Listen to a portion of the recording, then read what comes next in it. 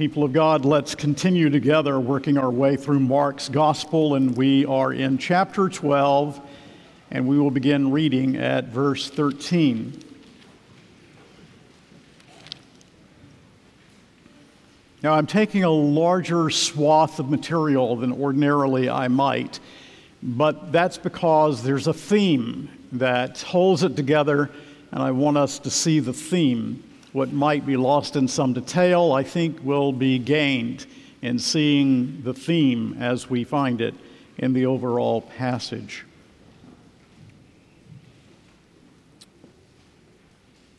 Before reading, let's bow before the Lord.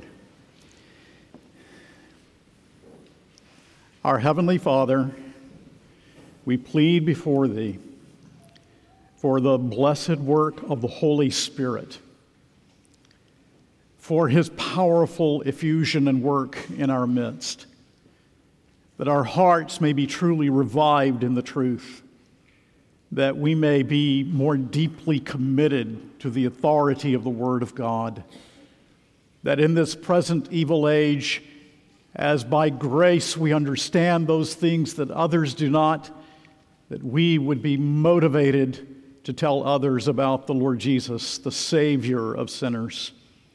And we ask, Heavenly Father, that as we depend completely upon the Holy Spirit, that the Holy Spirit who has given to us the divinely inspired, inerrant Word will also illumine our minds and this page, that we may understand the truth and apply it to our everyday living, and that Christ might be exalted.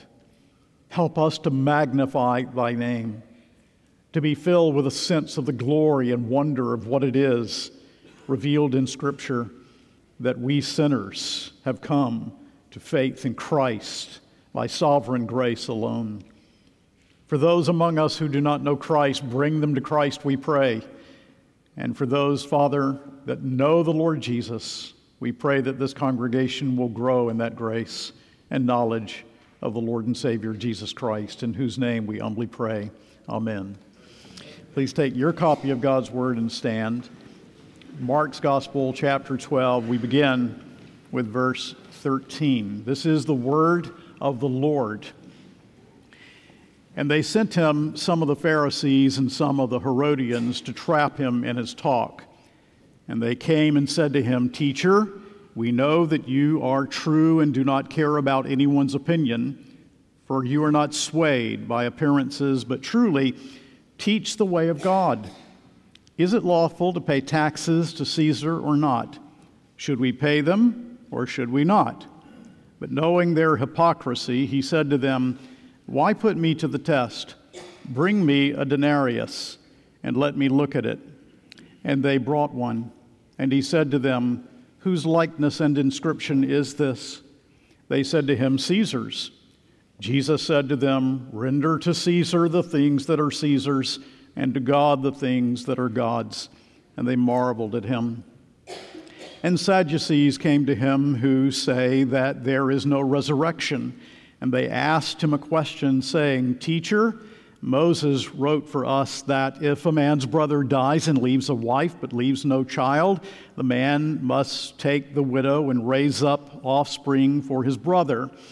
There were 7 brothers. The first took a wife, and when he died, left no offspring. And the second took her and died, leaving no offspring. And the third likewise. And the 7 left no offspring. Last of all, the woman also died. In the resurrection, when they rise again, whose wife will she be?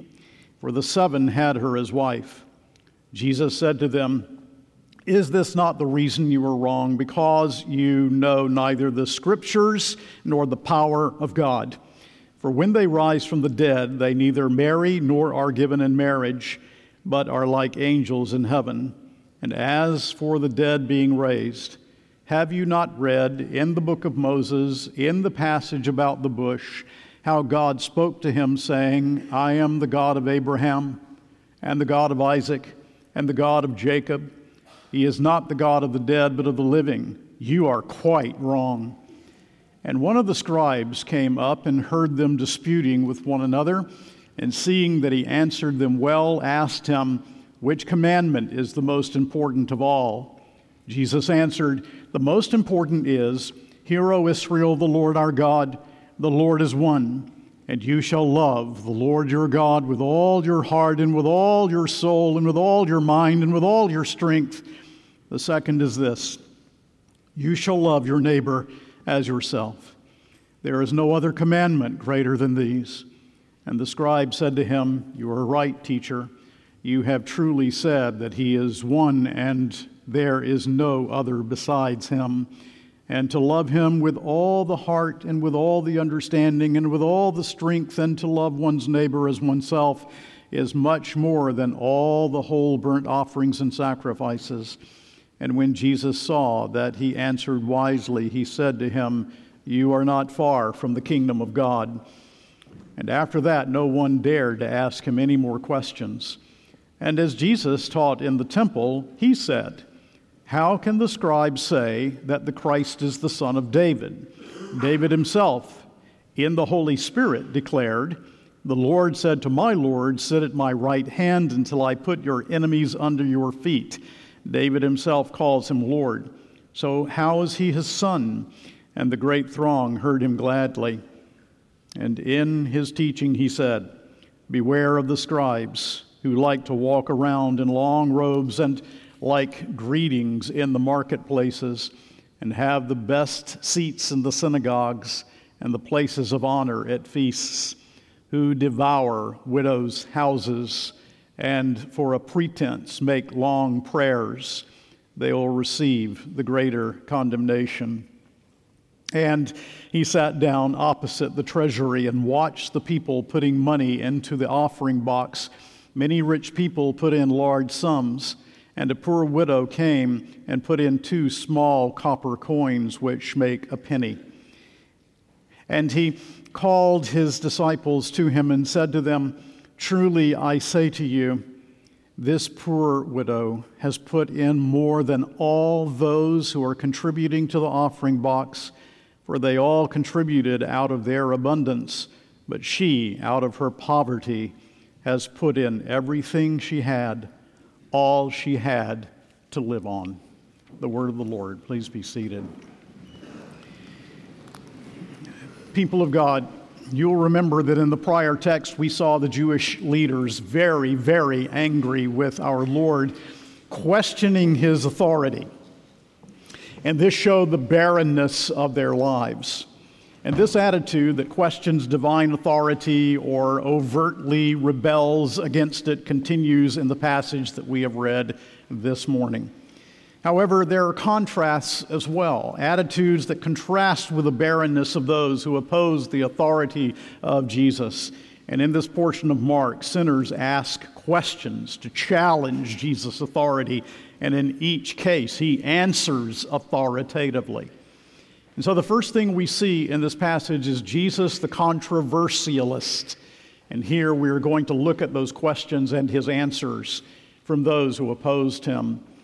The context takes us all the way back to chapter 11, verse 28, however, and they said to him, "By what authority are you doing these things, and who gave you this authority to do them? By what authority do you cleanse the temple? By what authority do you teach these things?"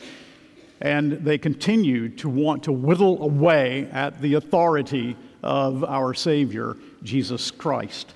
Now, we also are called sometimes to be controversial. We are not called to be controversialists, to live in the arena of controversy and stirring up strife. No, not at all, but we must not shrink from standing up boldly for the Word of God and for the gospel. And this is part of what it means to be a faithful follower of Christ. We have his example here in other parts of this gospel.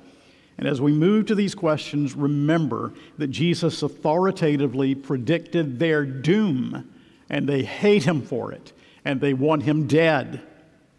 We first have the question about tribute. The Pharisees and the Herodians. Now notice, the Pharisees and the Herodians were enemies. The Pharisees and the Herodians were at loggerheads, and yet they were sent, probably from the Sanhedrin, the Jewish ruling council, in order to attempt to, the text tells us in verse 13, to trap Jesus. So they have a common enemy. They both want him dead, and they want to trap him. And this is the typical word that is used in other contexts for trapping an animal. They are trying to chase him down. They want to trap our Lord. They are on the hunt for our Savior, and they begin with flattery. So in verses 14 and 15, they came and said to him, "Teacher, we know that you are true and do not care about anyone's opinion, for you are not swayed by appearances, but truly teach the way of God. Is it lawful to pay taxes to Caesar or not? Should we pay them or should we not?" But knowing their hypocrisy, he said to them, "Why put me to the test? Bring me a denarius and let me look at it." So if Jesus answers the question they have asked him, yes, then the patriots will be at odds with him. If he answers, no, you should not pay the tribute, then they will use this as a basis for denouncing him and bringing him to death. This is what they were thinking. And so Jesus asks for this coin, specifically a denarius, and there would be found the emperor's image. And there would be the inscription in which the divine emperor would have been mentioned, the divinity of this emperor, which the Jews know is blasphemy. And then in verses 16 and 17, they brought one, and he said to them, "Whose likeness and inscription is this?" They said to him, "Caesar's." Jesus said to them, "Render to Caesar the things that are Caesar's, and to God the things that are God's." And they marveled at him. Now, of course, this is the kernel of the Christian view of church and state. But let's follow the issue that is found here. Jesus points to their hypocrisy. Their hearts are barren. Their hearts are evil.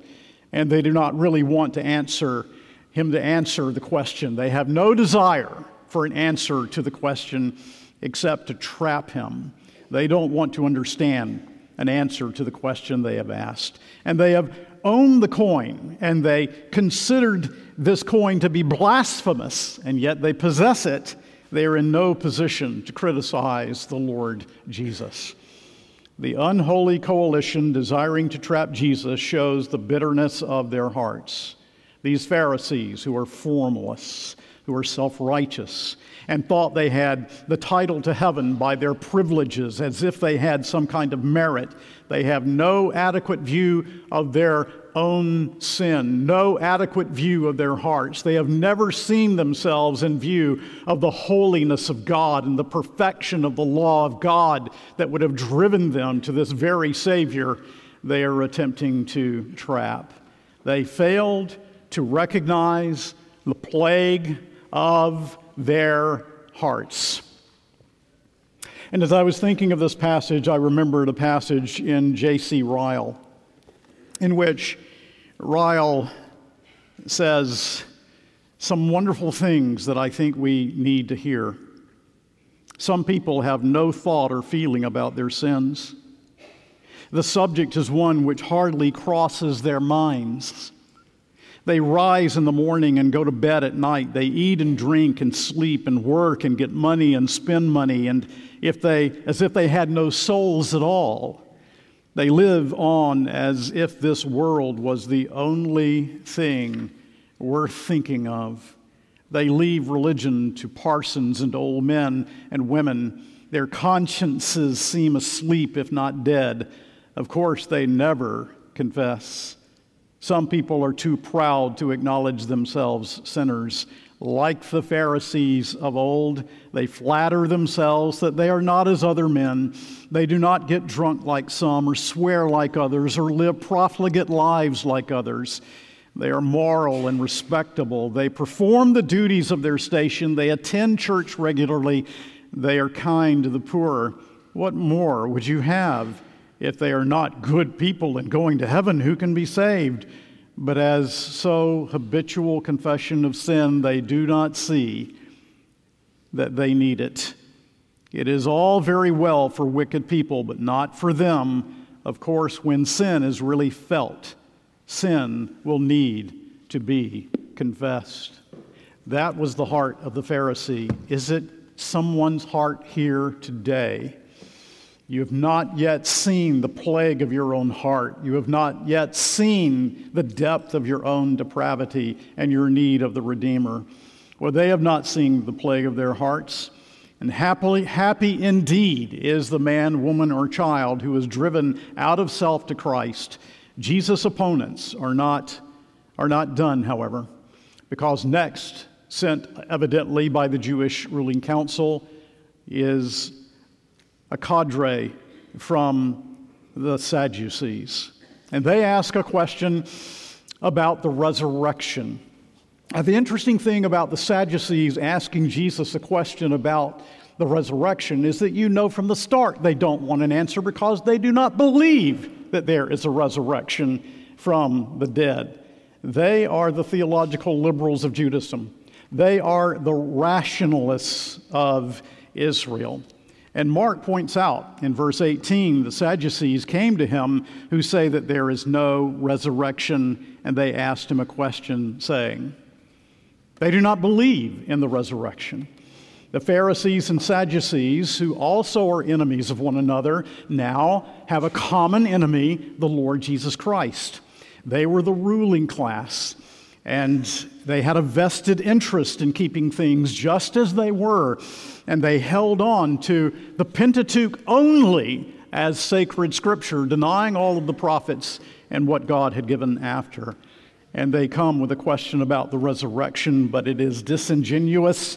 They do not believe in this supernatural promise of the resurrection. They are hopeless liberals, just absolutely living hopeless lives, living only for what they can see and for what gain they think they can have and the power that they can hold. That is that for which they lived. And so they speak of levirate marriage. You have this woman. And what Moses says is that if her husband dies, then the brother is to raise up seed to the brother. And this happened once, it happened twice, it happened 3 times, it happened 7 times. Can't you see them just winking at each other, saying to one another, we've got him now? Who could answer a question like that? They want to show Jesus' teaching to be absurd. And behind their illusion is a denial of the life of man after the grave, denial of the resurrection, the existence of spirits and angels, and all their liberal assumptions. And they would have all men to be hopeless the way they are and to join with them in their misery. And Jesus answers, you are in error because you do not know the Scriptures, nor do you know the power of God. And so he actually points to the Pentateuch, which they claim to believe to be Scripture. You claim to believe the Pentateuch, and God declares himself to be the God of Abraham, Isaac, and of Jacob. You do not understand the implications of the everlasting covenant. God's covenant promises would be null and void if they were shattered by death and if there were no resurrection in the last day. You are denying the true power and character of God. He's saying to them, you have never really seen God nor experienced yourself salvation in his name. And so very important for us to see is in verse 24, Jesus said to them, is this not the reason you are wrong, because you know neither the Scriptures nor the power of God? They are attacking the authority of Jesus. What we need to see and understand is to deny Jesus' authority is to deny the authority of the Scriptures. Now, we'll make more of that when we come to the end. But also, there's a great warning here that selective reading of Scripture and rejection of parts of the Bible in favor of other parts leads to deep error. Reject a doctrine that you just don't like, and it affects your doctrine of God. And it will affect how you see the world, and it will affect how you live. Denial of the resurrection leads to a denial of the final judgment. Now, John Bunyan spoke of this tendency and this attitude in The Pilgrim's Progress. when he spoke of the hill of error. And he wrote, very steep on the farthest side was this hill of error. And when Christian and hopeful looked down, they saw at the bottom several men dashed all to pieces by a fall they had had from the top. So the doctrine and life of the Sadducees stands as a bleak warning and also a call to us, a warning not to neglect the Word of God, a call to be diligent in learning the Word of God. And you know, this is something that if you are neglecting, if you find yourself beginning to fall down that hill of error because you're not spending time in God's Word, and it is affecting the way you live and the way you think and the way you judge things of this world, you can do something about that, Christian, right now. You can begin today to reverse that. I just ask you, do you not want treasure? What greater treasure than this word that we have been given by divine inspiration? Do you not want to fellowship with the living and true God? Where does he speak to you? Where does he send? To whom does he write his love letter, if not the sacred scripture given to his own people? Do you not want to see Jesus? You find it here. Do you not want wisdom and discernment as you live life? This is the place that we go, as we saw in the 119th Psalm just this morning in our scripture reading.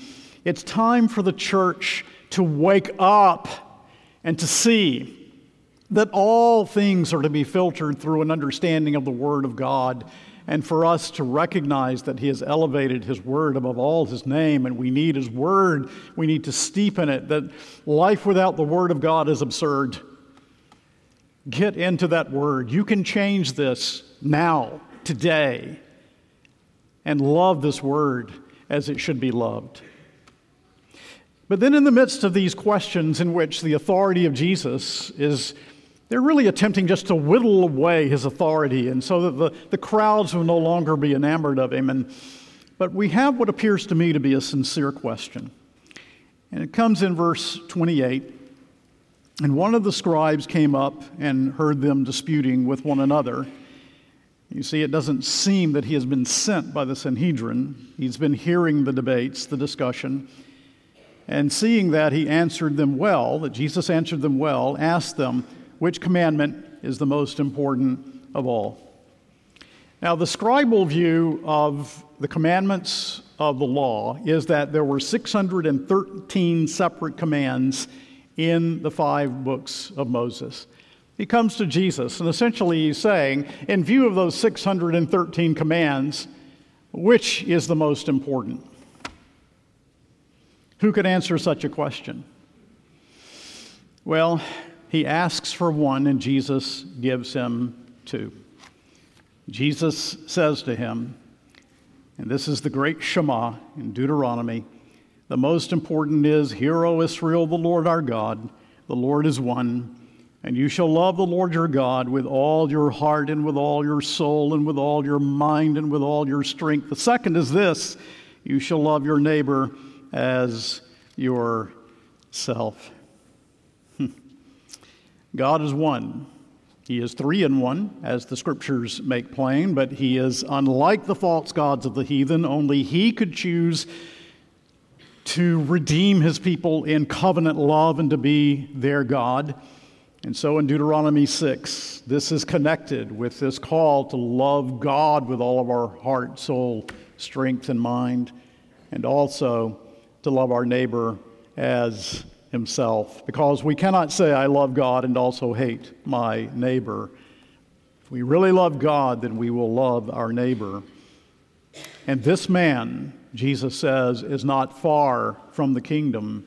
And by saying this to him, undoubtedly he is urging him by faith to enter into the kingdom. But I want you to notice the alls there in verse 30. And you shall love the Lord your God with all your heart, and with all your soul, and with all your mind, and with all your strength. Perfect love toward God and toward man is called for by the law of God. The law shows a man his need of a perfect Savior.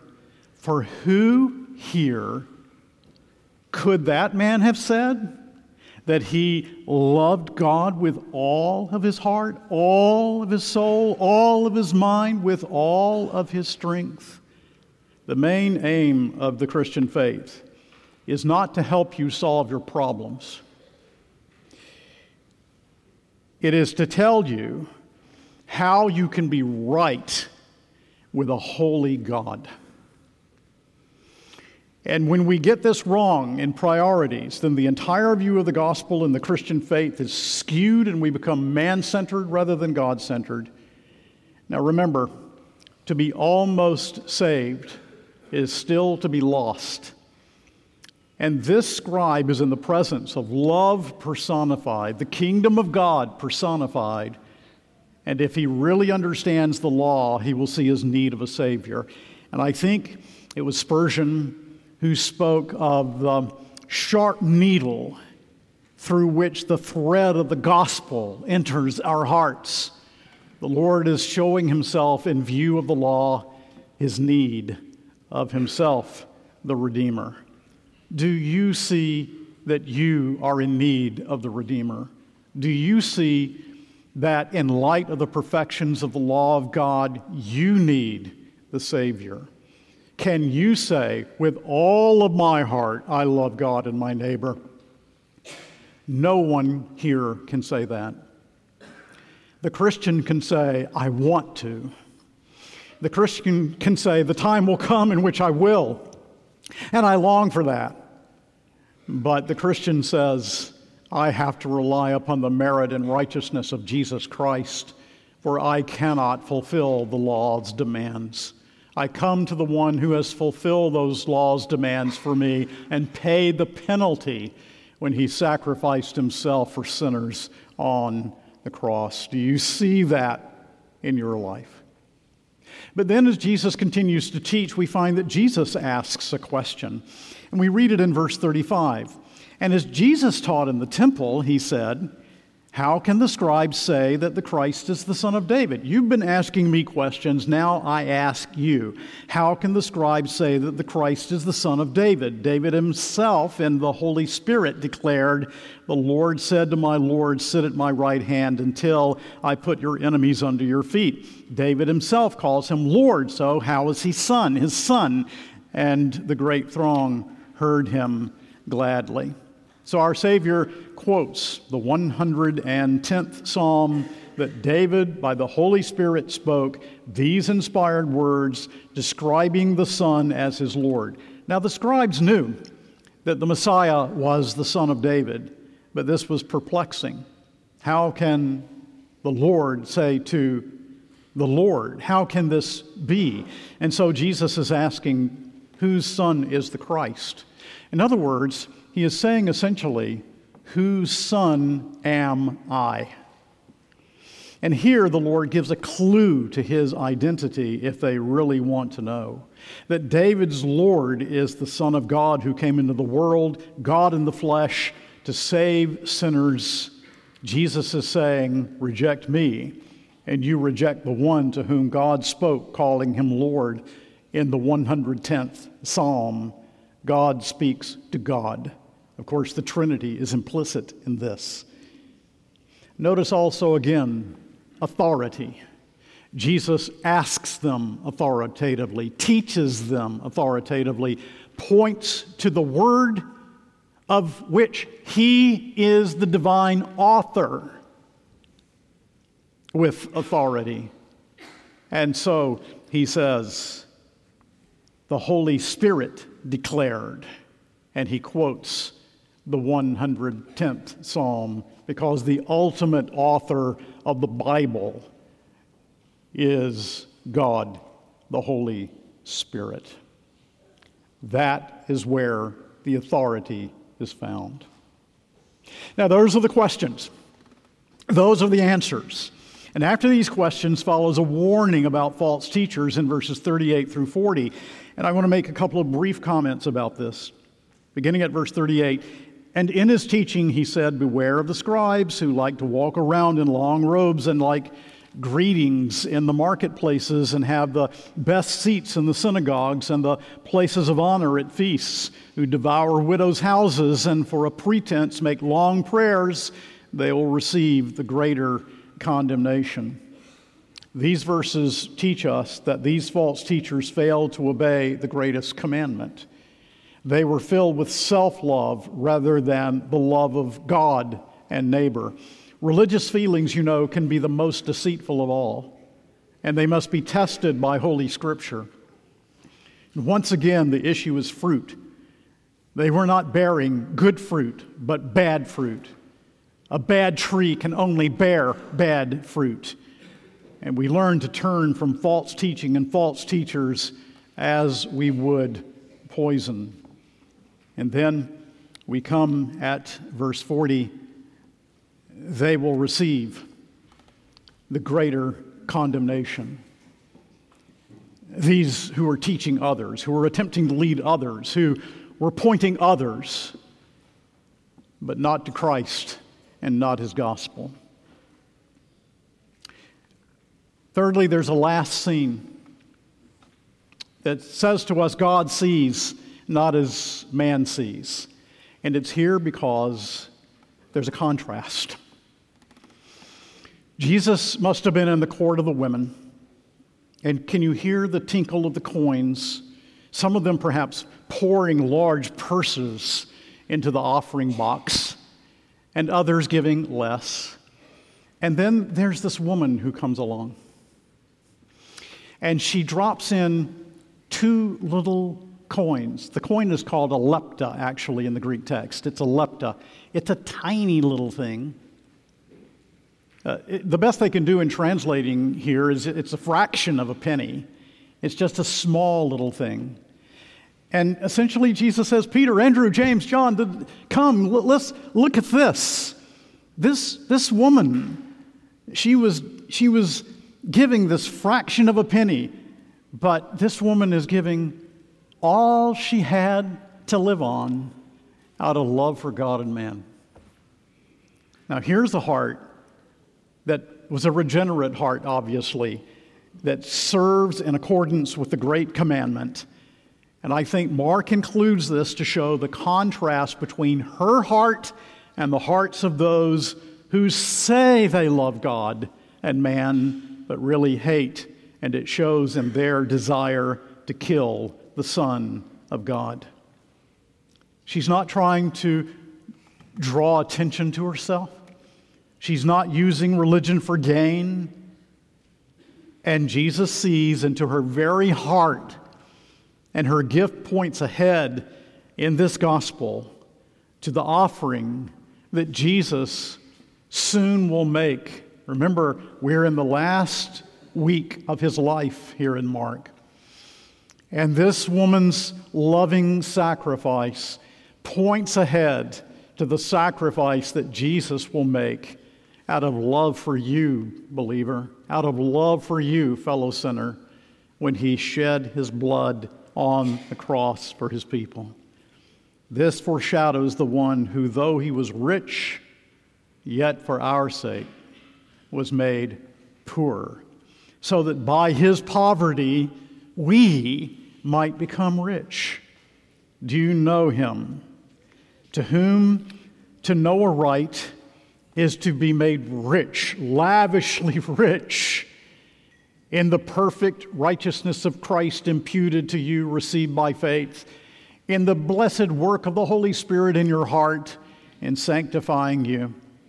Do you know the covering of Jesus' blood and righteousness? Do you know the work of the Spirit in your heart who regenerates and sanctifies? All because he went to the cross in absolute, complete, perfect love for God his Father and for those for whom he shed his blood. I think this is a remarkable passage. I think that as I studied the passage again, it exposed my heart. I think that it drove me once again by faith to the only Redeemer of God's elect. But I want to bring one final application that I also think is important. The great theme of this passage is the authority of Jesus Christ, which is questioned by these religious leaders for nefarious reasons. And authority is also the great issue that we face today. And the question that we Christians should be asking when we're in the universities, when we're having discussions with others, when we see that the world around us wants to call evil good and good evil, we should ask the question, by what authority?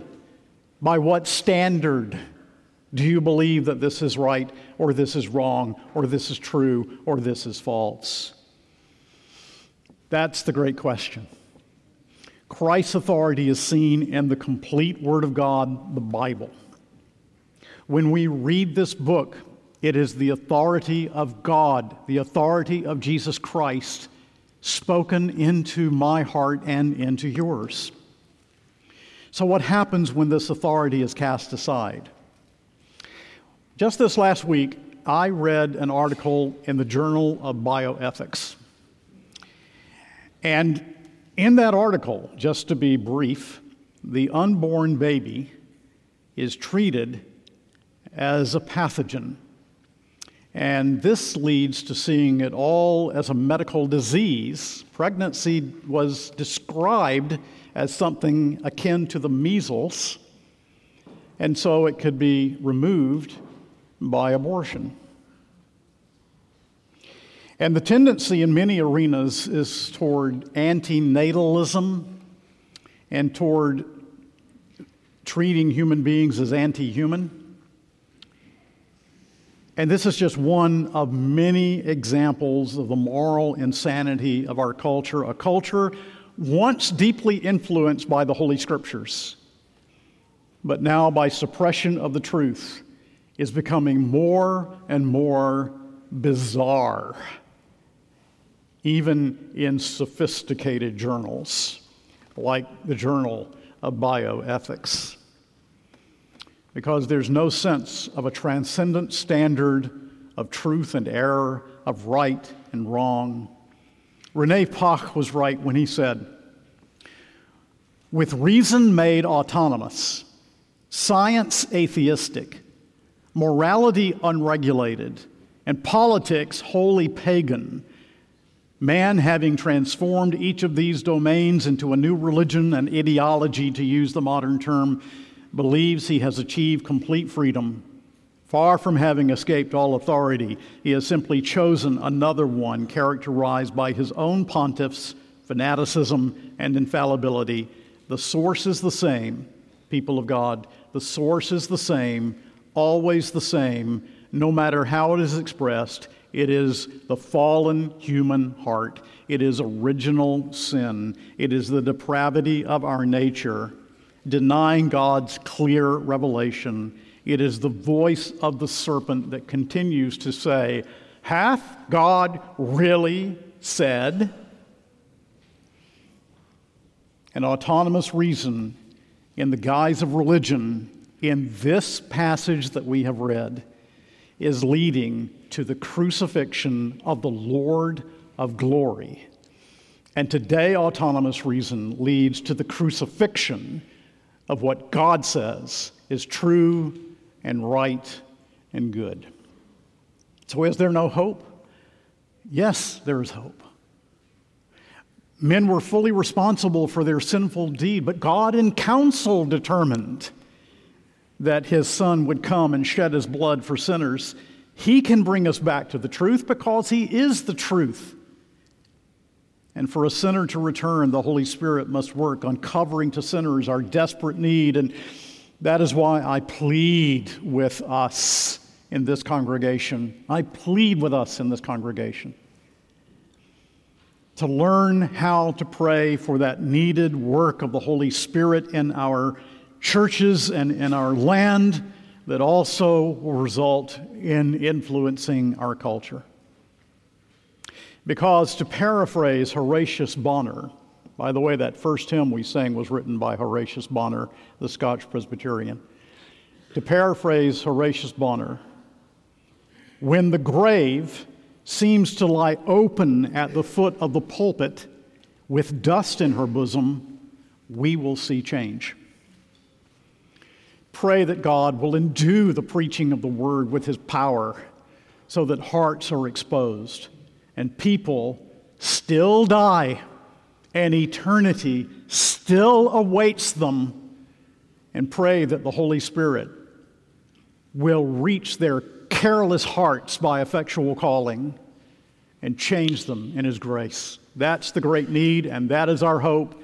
And people of God, awake to your strength as the church of God in prayer.